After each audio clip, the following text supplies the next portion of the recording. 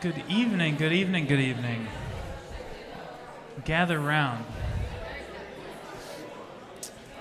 And welcome to Emmaus Way. My name is Ben.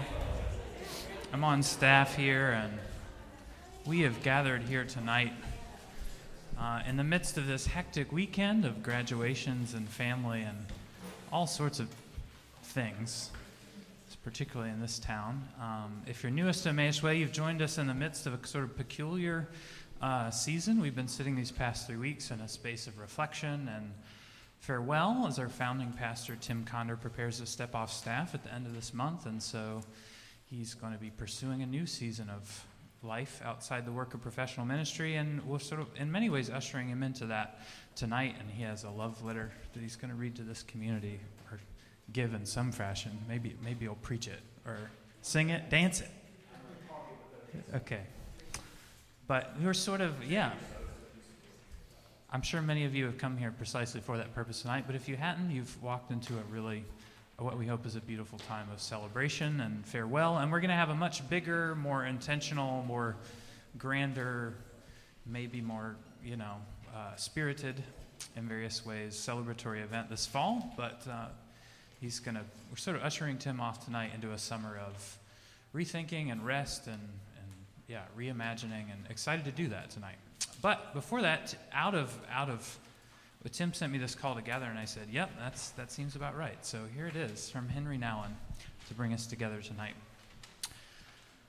Hospitality wants to offer friendship without binding the guest and the freedom without leaving her alone. From the point of view of a Christian spirituality, it's important to stress that every human being is called upon to be a healer. Therefore, hospitality means primarily the creation of a free space where the stranger can enter and become a friend instead of an enemy. Hospitality is not to change people, but to offer them space where change can take place. It's not to bring men and women over to our side, but to offer freedom not disturbed by dividing lines. It's not to lead our neighbor into a corner where there are no alternatives left, but to open a wide spectrum of options for choice and commitment. Not an educated intimidation with good books, stories, and works, but the liberation of fearful hearts so that words can find roots and bear ample fruit. It's not a method of making God and our way into the criteria of happiness, but the opening of an opportunity to others to find their God and their way. The paradox of hospitality is that it wants to create emptiness, not fearfully, but a friendly emptiness where strangers can enter and discover themselves as created free to sing their own songs, speak their own languages, dance their own dances, free also to leave and follow their own vacations. Hospitality is not a subtle invitation to adopt the lifestyle of the host, but a gift of a chance for a guest to find her own. And as Tim has always reminded us, there is not only one side of hospitality. The other side, equally important, is confrontation. To be receptive to the stranger doesn't imply being neutral nobodies. We're not hospitable when we leave our house to strangers to let them use it any old way. An empty house is not a hospitable house. When we want to be really hospitable, we not only have to receive strangers, but also to confront them by an unambiguous presence, not hiding ourselves behind neutrality, but showing our ideas, opinions, and lifestyle clearly and distinctly. No real dialogue is possible between somebody and nobody. We can enter into communication with the other only when our own life choices, attitudes, and viewpoints offer the boundaries that challenge strangers to become aware of their own position and explore it critically. If you spent any time around Emmaus Way, that probably sounds really formative and familiar. And I am personally grateful that it's been a space shaped by Henry Nouwen and Tim's reading of them. But also, it's Rhodey and the kids. And we are in this is Ascension Sunday. Are you talking about that today? So we're doing a Pentecost party next week, so we're gonna learn the biblical story of Pentecost. Leading into the Pentecost. Pentecost. Bit of Ascension, but mostly Pentecost. Excellent. But one more week of this Yes. community song. Please lead us. Yes.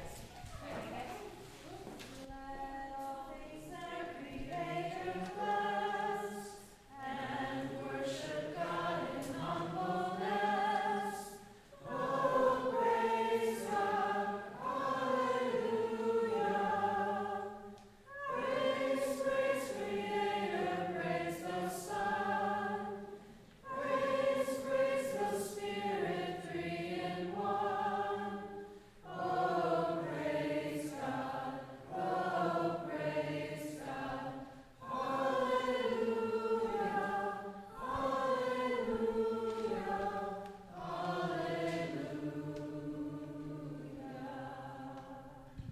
Thank you, Rhodian kids, and everybody. Wow, you got really used to that one. Good job. So off to talk about Pentecost. Rhodian and the kids go. And a couple of quick reminders. Don't want to spend a lot of time on announcements tonight, but a couple of things that definitely are worth mentioning. One would be that May 16th, this Wednesday, is a big day for education and organizing and politics in North Carolina. We've got a bunch of teachers, including some in this community, headed to Raleigh to protest. And in Durham, the schools are closed that day, and those two things together have opened a lot of opportunities for communities of faith to gather around. Molly, do you want to say a couple of what those are? Yeah, so if you would like to help pack 22,000 meals for the students on free and reduced lunch, you can head to the YMCA downtown tomorrow from 5 to 8. They're going to have a huge packing of lunches and meals tomorrow, 5 to 8 downtown Y. And then also we just encourage you to show up on Wednesday and support our teachers. It begins at 10 o'clock. Elizabeth Ebert, though, is saying all roads downtown are probably, they're saying they're going to be closed. So if you plan on going, start thinking now about logistics for how you will get there and what that looks like. There are buses, it's $13 a person. There are different buses going, but. Yeah, but yeah, we would love for this to be a place where our bodies are present, supporting our teachers and educators and students. So. Awesome. The second thing is we have our quarterly-ish Ecclesia Business of the Church storytelling, working out life together meeting next week. And that takes place during this gathering. Couple of things about that. One, we have, in the recent past, we've started pushing that into and being basically entirety of the worship gathering. That will continue. We have also recently turned into a potluck at the end, and we are not going to do that next week. So there will be no potluck, but there will be an ecclesia. A lot of stuff being talked about, including coming up to the end of our budget year, and one of my several doppelgangers, Kyle Clark Sutton, and his handsome son. And Solomon, actually, is also kind of a doppelganger in a way. Hey, everybody. So for those of you who don't know me, I'm a member of Lead Team, and really just, if you consider this your community, really want to encourage you to come out next week and join in the conversation about sort of the next year, the next 5 years of Emmaus Way. We are wrapping up our budget year, and our budget this year is $110,000. We are at about $105,000. Super exciting. Thank you for your partnership in supporting the community. Supporting our staff is really what the vast majority of our money goes to. And Lead Team's really excited to talk about next year.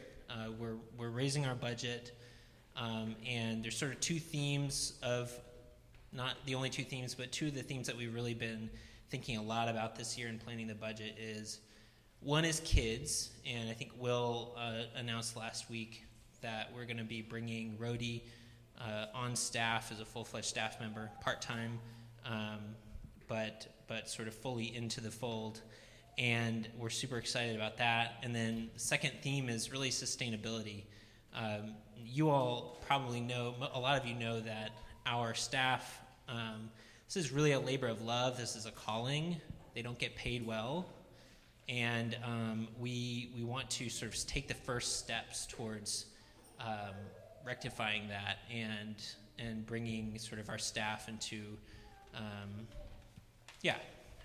we want to start rectifying that, and we're going to talk a lot about that next week. So please join us. And give. 5,000 to go. There's a bowl on the table over there that will always accept your contributions. There's also a way to give online, and you can also mail us gifts at an address that you can find on our website. Thanks for Kyle and Lead Team and their leadership. They will be leading that conversation next week. And so, and if you have any interest in Emmaus Way, that is a good place to learn about, many, many things that are going on in our life together. I think at this point, because it is the season it is, Tim, you're going to lead us in a farewell other than your own.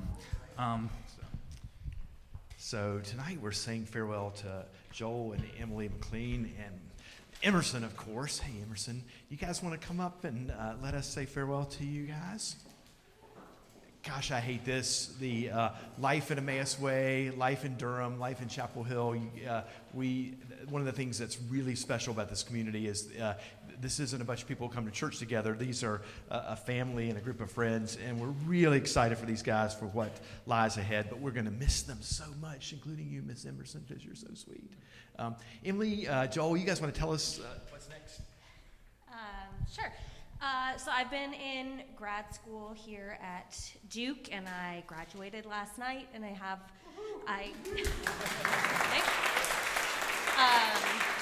and we're headed off to Atlanta, Georgia, where I got a job teaching at a satellite campus of Emory. So we're excited, but really sad. Super swanky job, which they're excited about. Joel has been pretending to leave for about 3 weeks, right? You said farewell pub group, and then there you were. But Joel, tell us what will your job mean? Same job, just working from home instead of the office. So. Right.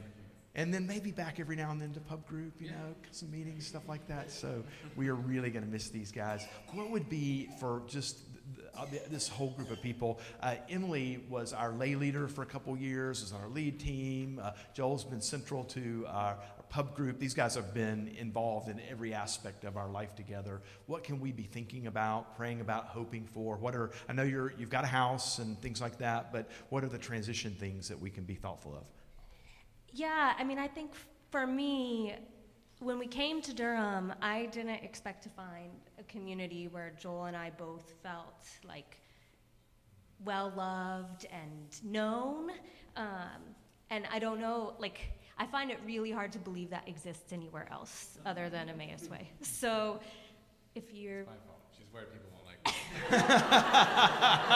me. The truth comes out. But yeah, that's my biggest concern or transition that I'm anticipating being difficult. And Joel, it's going to be changed for you working at home. Any other big things for us to have in mind?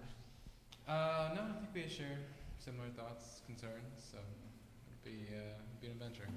All right, and Percy's good too? Percy's good. Yeah, you gotta. The dog thing's a big thing.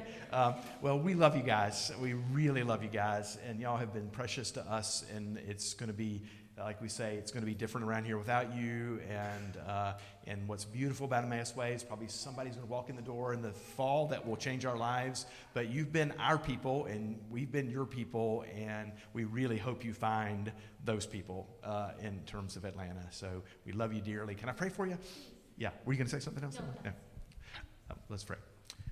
God, this is a family that we have loved, watch come here, form. We've been through near-miss wrecks. We've been through just wonderful conversations. We've benefited from Emily's leadership in so many ways in this community. Joel has been a constant friend, a weekly friend at Pub Group. We love these guys, and we know that your love is greater than our love, and our humble request is to help build the family that they need around them in Atlanta. We know Joel's family's there, but the friends and the people that they can share life with and enjoy, think, hope, pray, ask questions with, and do all the things that they need to do. May you be deeply with them, and may they be deeply aware that we don't consider them leaving, just relocating, but still part of our family in every way, form, or fashion. In your name we pray. Amen. Let me give you guys both a hug. You too. That was a good hug. Thanks, Tim, for leading us out. McLeans are staying at my house right now, and it feels like a grand lie, you know? They're just right there, and they're about to be gone. Anyway, as Susan Band gets it, you guys start coming on up to lead. I just wanted to, this is not a time when we're going to spend a lot of time talking about our Emmaus Way stories in relationship to Tim, so I thought I would just sort of insert that into space with a prop. Tim introduced prop comedy last week, so I've got my own. It was about 10 years ago that I was after a lot of persistent violence against my notion that the Christianity I grew up could anyway be for me, I got desperate enough to start reading about the emergent church. And I looked through this book, and one of the first thing I did was who's writing this stuff? And then in there was this Tim Conder guy. who had a fledgling church in Durham, North Carolina. And that's how I even knew such a thing existed. And it felt really, really whiskey. I figured y'all were probably apostate. You probably were what I thought you were.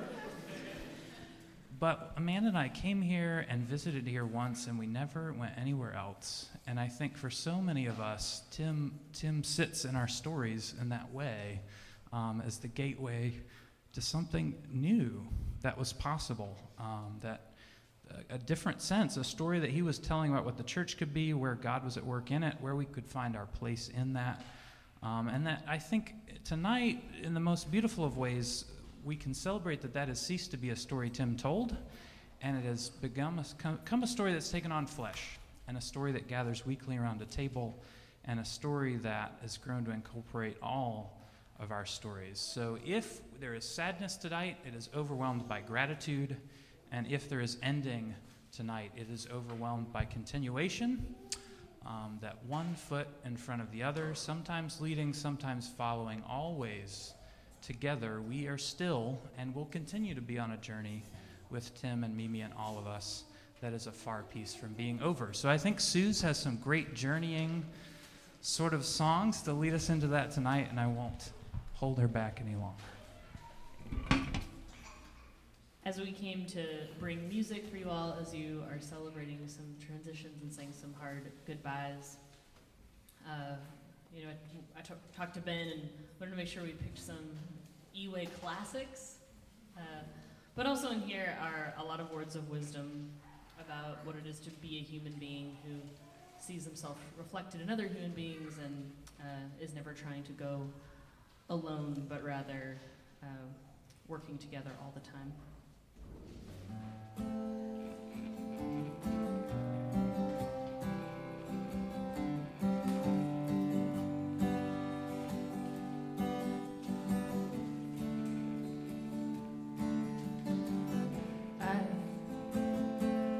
Born to laugh, I learned to laugh through my tears. I was born to love, I'm gonna learn to love without fear.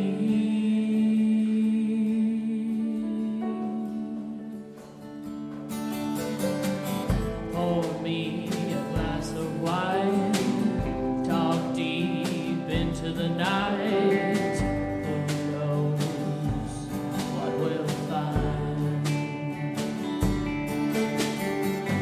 Intuition, deja vu, the Holy Ghost haunting you.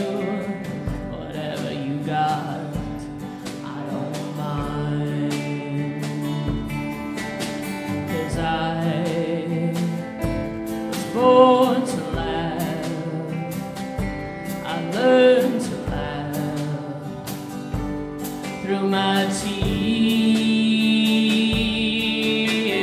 I was born to love, I'm gonna learn to love without fear. Put your elbows on the table, I'll listen long as I am able. There's nowhere else I'd rather be. Secret fears, the supernatural. Thank God for this new laughter. Thank God the joke's on me. 'Cause I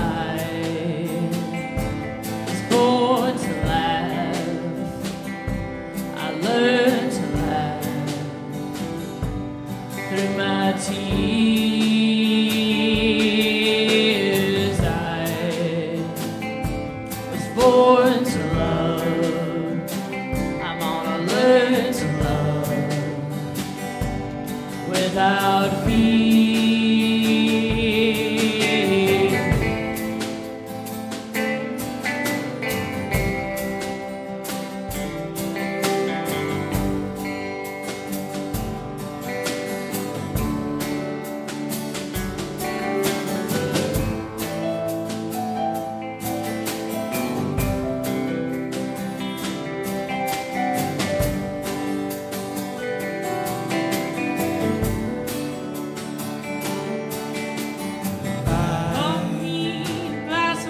born to laugh. Talk deep into the I night. was born to laugh. Who knows? Through my tears, and We've I seen the landfill was rainbow. born to love. We've seen the junkyard I'm gonna love. learn to love Baby, it's no place for you without and me. fear. 'Cause I was born to laugh.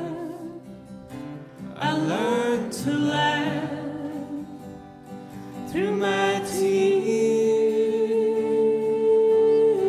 I was born to love. I'm gonna learn to love without fear.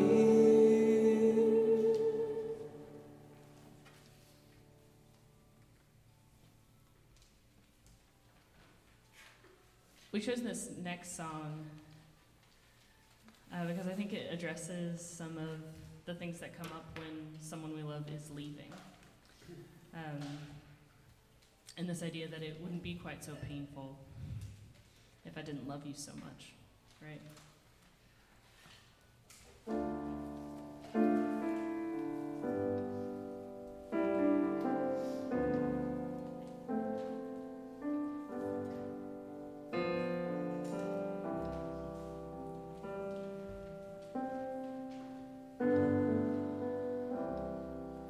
Heard you scheming new pyramids. Another big idea to get you rich. Make a plan to love me. Make a plan to love me sometime soon.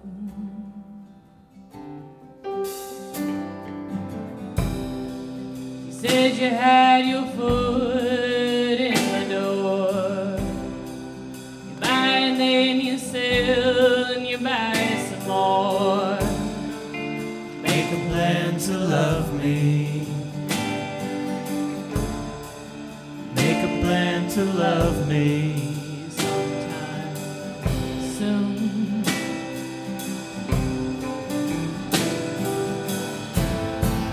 Life's too short. It doesn't ask. It don't know you that.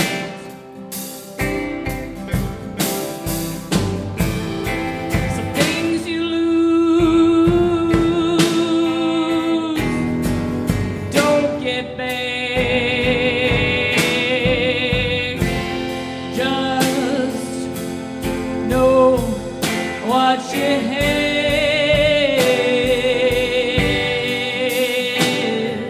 haven't. Make a plan to love me. Make a plan to love me sometime soon.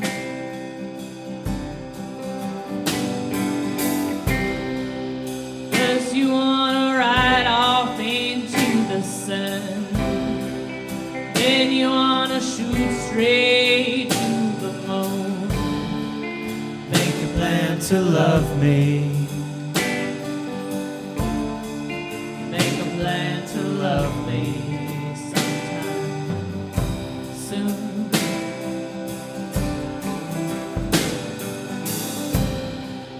When you're young, the world is a Ferris wheel. I know you will grow old, it is lovely still. Make a plan to love me. Make a plan to love me. Sometime soon.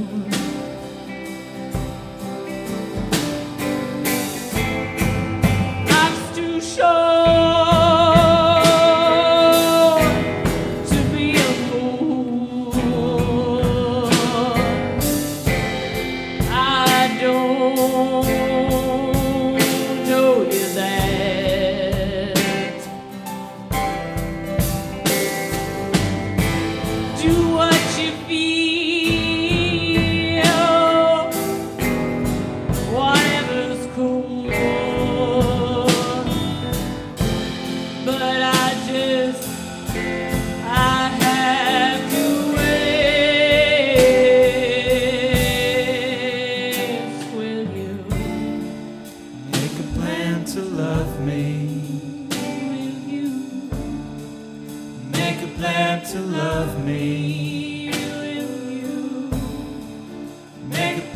to love me sometime soon.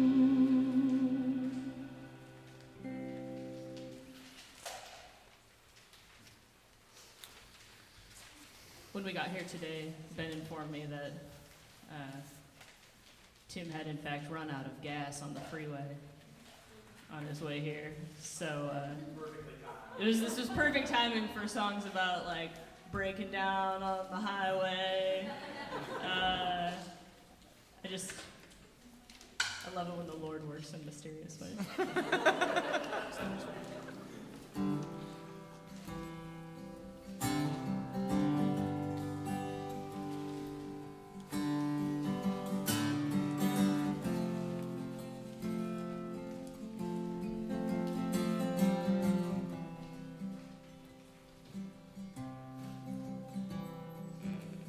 Red lights are flashing on a highway. I wonder if we're gonna ever get home. I wonder if we're gonna ever get home tonight.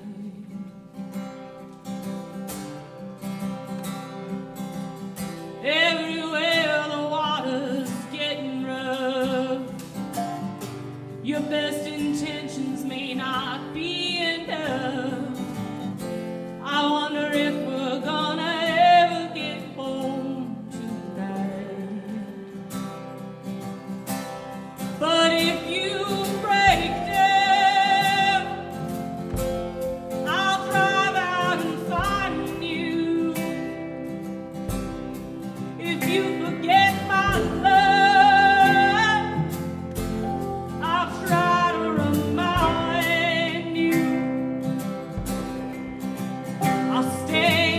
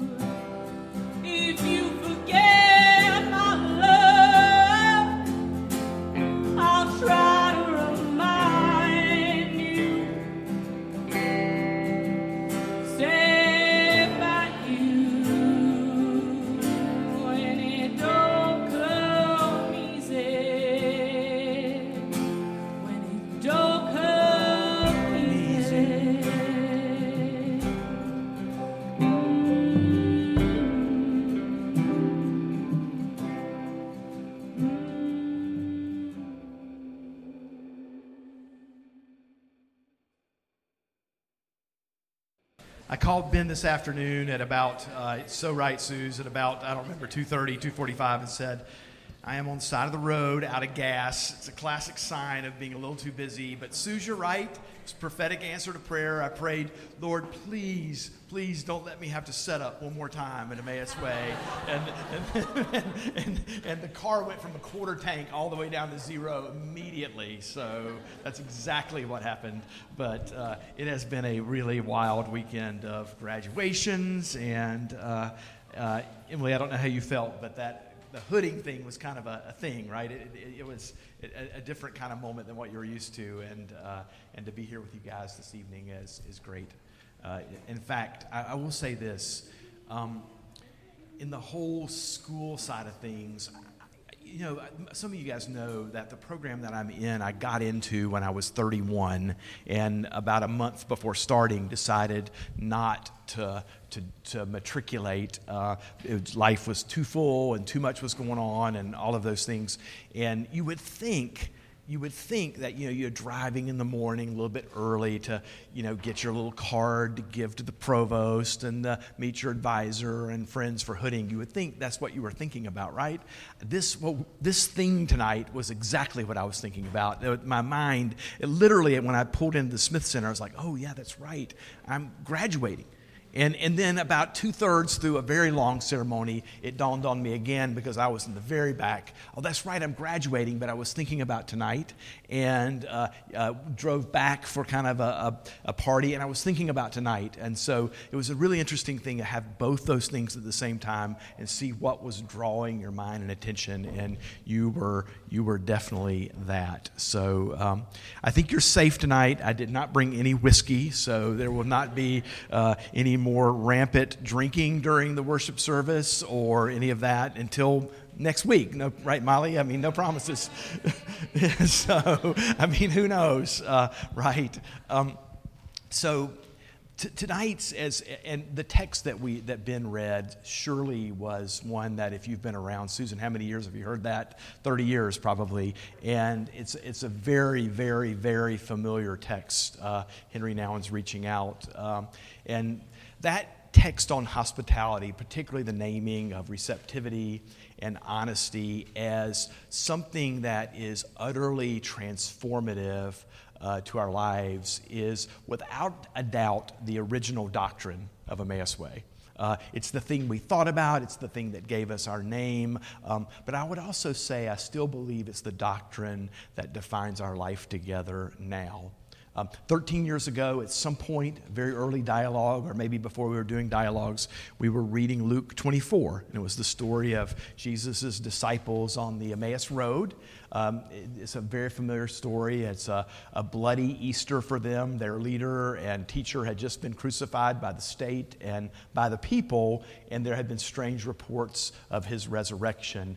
And in their grief and in their amazement, they met a stranger who taught them all things along the road that the scriptures had said, but they couldn't recognize this stranger. Who was this man? He was familiar, but he was distant, and they weren't able to see through the shroud of their confusion, their fear, and their unbelief. But in a moment of hospitality, they invite the stranger in to break bread with them. And what is a powerful Eucharistic scene in the New Testament, this stranger breaks the bread, and their friend, their leader, the Messiah, Jesus, is revealed to them. The text today is a continuation of that Luke 24 text. It's an Ascension Sunday text, but we see Jesus in this text, we're not going to read it tonight, but doing the exact same thing, post-resurrection this time, fully revealed to his disciples, and he's explaining the scriptures. And he's still explaining them about himself, because what he is proclaiming and who he is in body is something that is counterintuitive to the max. But he tells them this as one direction before he leaves. I'm sending upon you what my Father promised. So stay here in the city until you've been clothed with power from on high. And then later in Acts 1, just this very next scene, but you will receive power when the Holy Spirit has come on you, and you will be my witnesses in Jerusalem and all of Judea and Samaria and to the ends of the earth. And after Jesus ascends, leaving their world in a bodily form, they take those words with utter seriousness. They are not the unbelievers that they once were at the moment of Jesus' death. They have been transformed at that point by the gospel of Jesus. So they do what they were told to do. They wait. They do not leave the city. And in a second great moment of hospitality, in this just small portion of the text, they welcome the power of God's Spirit at Pentecost, which was promised to them. 13 years ago, we read this scene and we heard a call that defined our nascent community. We aspired to be a hospitable community. We boldly, having read that now in text how many times, said we're going to try our best to be receptive, and we're going to try our best to be honest. We hoped to be honest to the body of Jesus in community and at the table, and we hoped to be receptive to God's Spirit. And this, I believe, is what we mean when you hear us say this every week, that we want to be captivated by the gospel. We want now what we've always wanted, to be transformed by the infinitely, universally, and eternally hospitable gospel of Jesus. This is a gospel that I believe is not confined to a single tradition of Christianity. And as you look around the room, there's a lot here. It's also not confined, I believe, only to the words and teachings of Jesus. And as a community, we have been continually seeking others that proclaim that same vision, that same hope of hospitality turned into mission in the language of their own songs and in the movements of their own dances. When we talk about being scrappy, one of our favorite phrases about ourselves, being a scrappy people who venture out to the borders and edges of bodies and thoughts, people who stand for the frightful enormity of God's justice, we sense in the core of our prayers and our practices that being scrappy in our relationships means being insistent and undaunted in our hospitality. Scrappy relationships require scrappy, unrelenting hospitality. And those have been words of vision that has shaped our life. So as I thought about just this kind of final night on staff, I just thought, the thing that I most want to offer you guys is truly a love letter to this community. Susan's almost done it to me. Last week you did a song that you were not allowed to repeat because I was crying by the time I got up here. You almost did it tonight, but I want to see if I can make my way through this. I might be able to do this. It's just a love letter to you guys in this community. And this is a story, I think, about our scrappiness together. So here's a few things that I love. I love that you took this aspiration to hospitality so very seriously. This meant from day one embracing an immediate theological diversity in our community. It meant forming our worship around an open table and an open dialogue. And as I've said many times, the table, we kind of slipped in there at some point early on, but the dialogue people struggled with. They were used to being told things about faith, but hospitality drove us to those practices. They drove us to ultimately living into political action and talking about the church as a politic, things like Durham Can and organizing. It led us to, for many people here who this felt entirely right, we would have people say, if I have to choose between my Bible and my politics as it relates to hospitality, the receiving of all people, LGBTQ people, I'm going to choose my heart and I'm going to choose my politics no matter what that Bible says to them. But we read it and we thought about it and it led us to receive everybody in this community. And I'm not trying to say that those practices alone are remarkable. But what was beautiful for this community, what was saturated with grace, is that they were new for many people at some point in their community life. So these things that we landed in, like open table and open inclusion and dialogues and political action and all those things, were not things that we naturally assumed we would do at first, but there were places that we were led, and I think they were the places that we landed because of hospitality. you were willing to practice and become what so many in our community had never even imagined before or even seen before. If you remember the early days, I sometimes like to refer to them as the ethnography days, is we had a different church team and somebody studying us like every other month, right? Somebody was here with a video camera or a recorder, or we had ethnographers live with us for 6 months and a year, and we were an oddity. And we were an oddity that no one in this community could have imagined beforehand. I don't think anybody would have aspired to be part of that oddity, but it became so natural to us. We were transformed by hospitality, and it was remarkable. And I love that you took that so seriously. Here's another thing I love. I love that we apologized when we got it wrong and we failed in our hospitality. Because believe me, we have gotten it wrong before. We've tried hard and failed, made the wrong decision, didn't know what the right thing to do.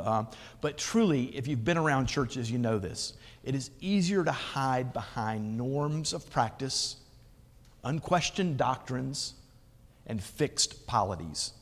These commitments can limit decisions that you have to make, and they can provide rapid justifications when you fail. But we together sought to explore new practices, to question the unquestioned doctrines, ultimately to worship in a manner that did not center belief and not to adopt historical polities. And that made it oh so complicated. Ben can tell you, leading a lead team when there's no polities is hard. And we failed in our hospitality on many occasions. We received some who demanded that we not be honest with them. And our hospitality, our efforts to be hospitable, has broken our hearts from time to time. But we received many, many, many more who demonstrated our own failures in hospitality and our own imagination of the gospel. Like we love to say, this dialogue changes every time a new person comes into the community. And many, many, many times those new voices showed us something that we didn't see and needed to see. I think every lay leader in this community, see if I get them right, oh my goodness, Jenny, Dave, Ben, SK, Emily, Laura, and Kyle. Did I get everybody? Kyle, your time is coming, but I think all of them have sat on this stool at least one point and openly described a failure of our community and its processes. I still hope, and I would love to read it again and see it again, but if you've not read or heard SK's amazing letter after we officially adopted our posture as an open and affirming community, that was beautiful. It captured who we were as a people who try to be hospitable all the time, but don't always do it. And what's been amazing about this place is the leaders have led with that first, right? The people who've been in charge of the community have said those things. And of course, I know that I have led in most, if not all, of those failures. I've been the voice behind the leaders saying, hey, why don't we do this? But it's been amazing how gracious the people who lead this community have been. Here's a third love. I love that Mimi did so much to make this community happen. We laugh about her driving Elizabeth's truck. How many times your dad's truck all over town picking up sofas and art and all sorts of stuff. And for Mimi not taking that job that she really wanted to take because there was another job that gave her the ability to help make me become a bivocational person. And for giving up so many Sundays for those soccer matches around the state and in the Southeast when it was too late for me to arrive or too late for me to go. And there's so much more I could say about that, but it can be said with absolute confidence that there would not have been an Emmaus Way without Mimi. It's coffee time.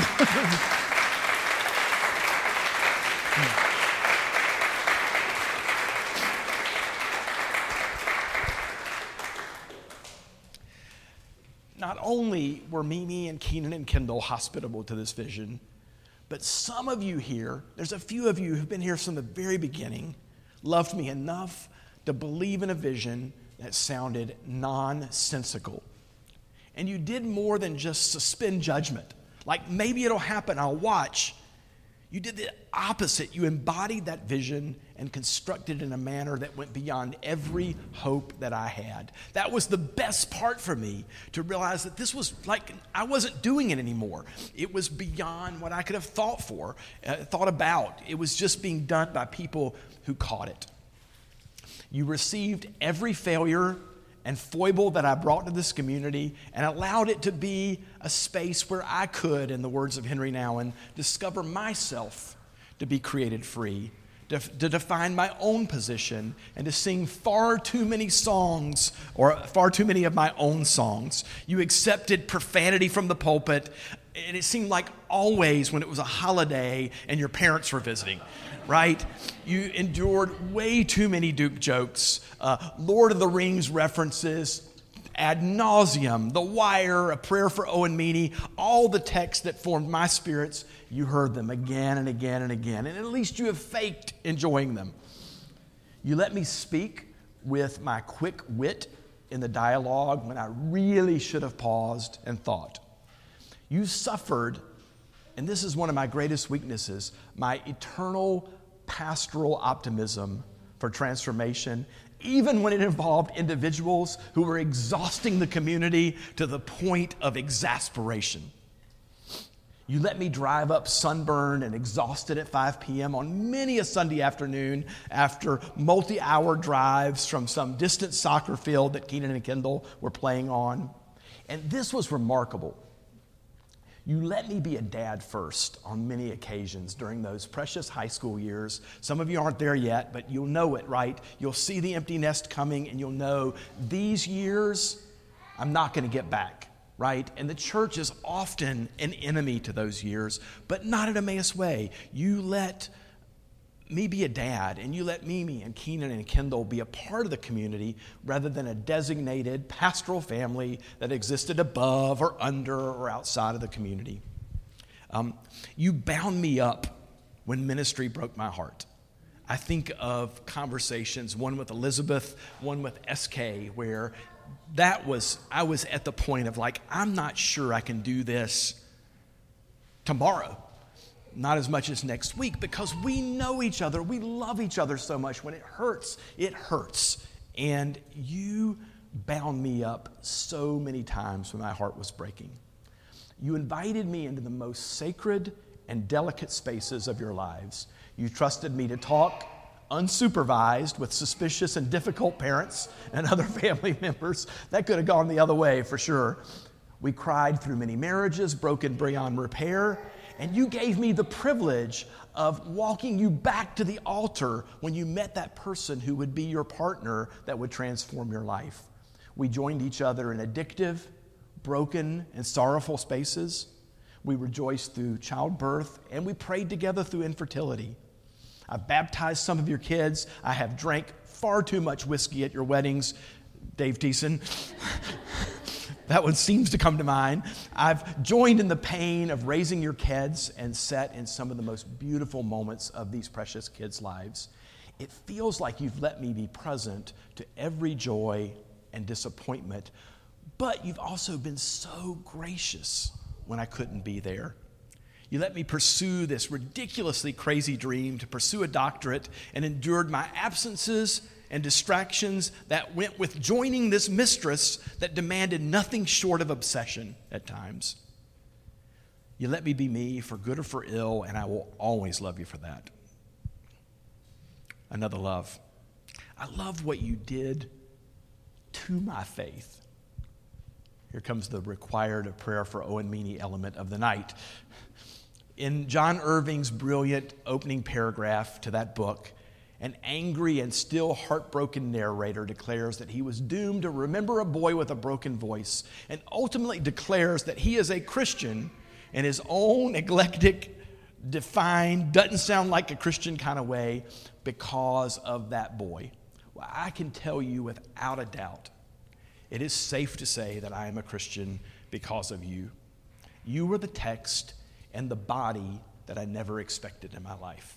When we started Emmaus Way, I was so very disappointed. After 20 years of ministry in 2 large churches, so disappointed and so angry at organized Christianity. It's unbelievably inconsistent hermeneutics.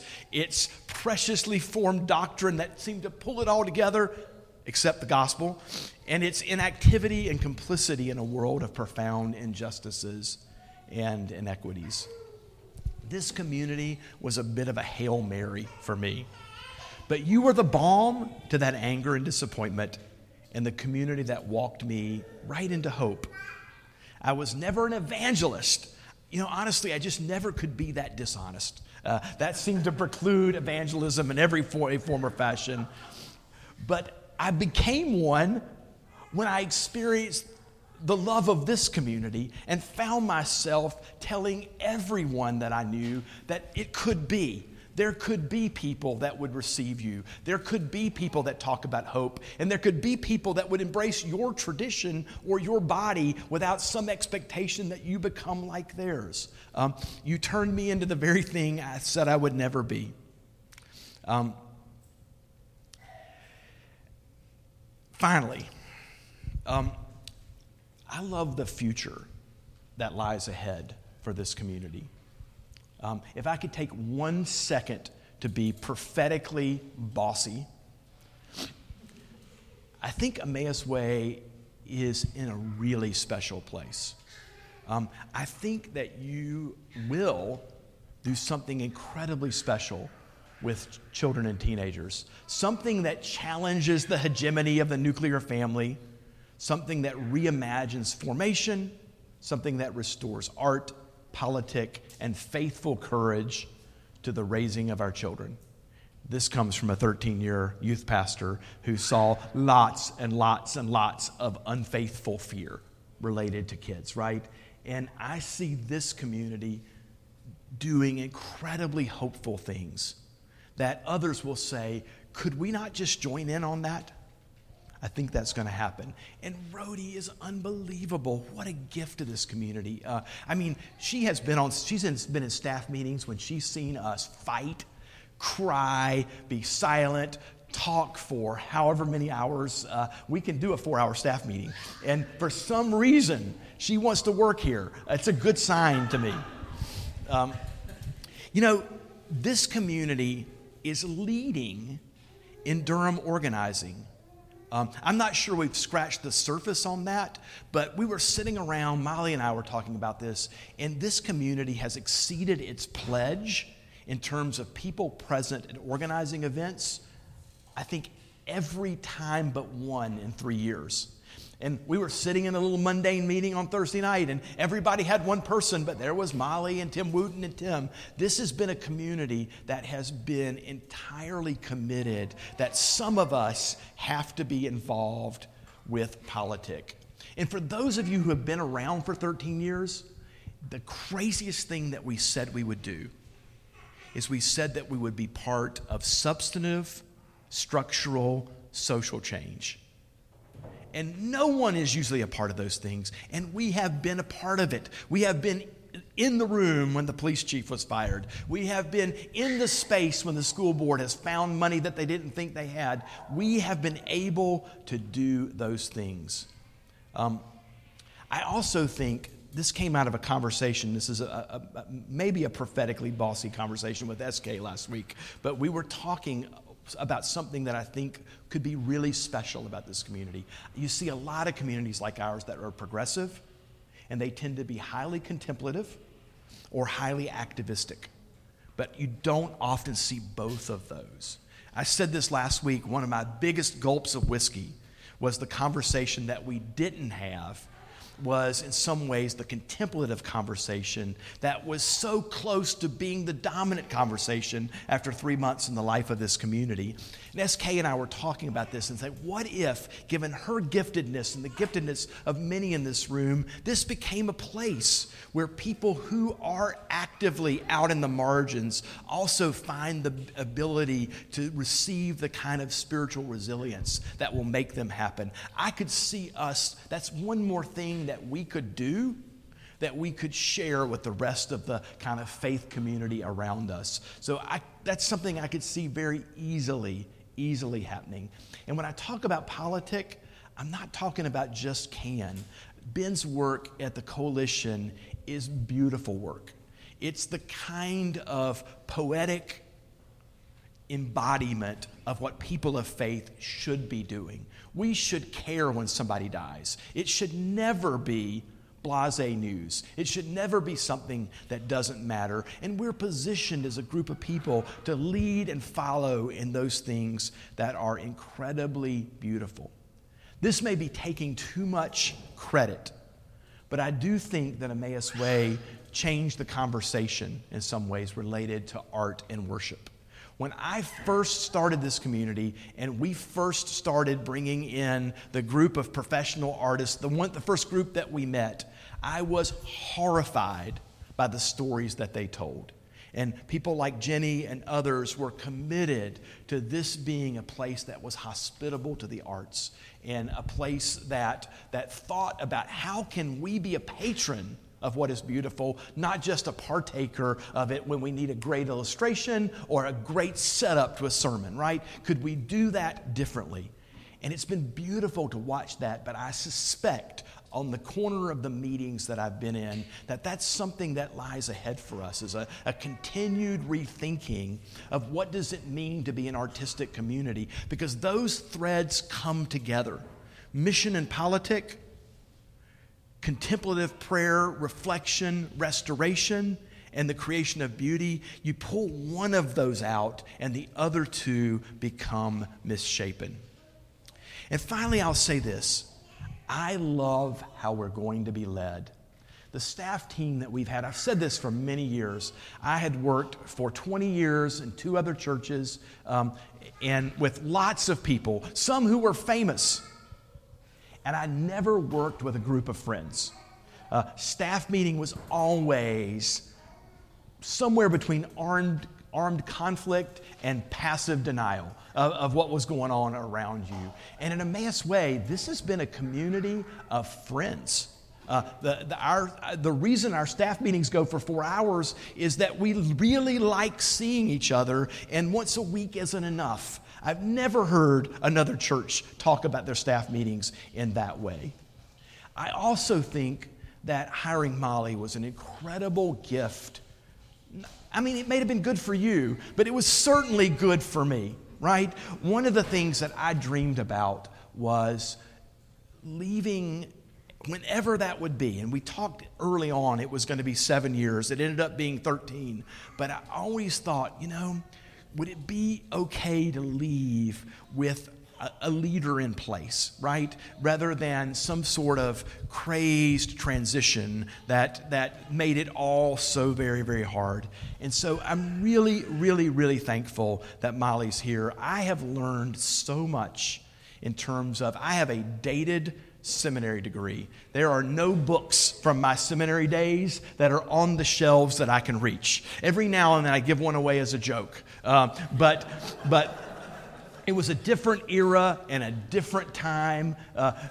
David Vanderham, all the critical theory that you read as a doctoral student, that stuff wasn't written when I was a seminarian. I didn't own a computer when I got a master's degree.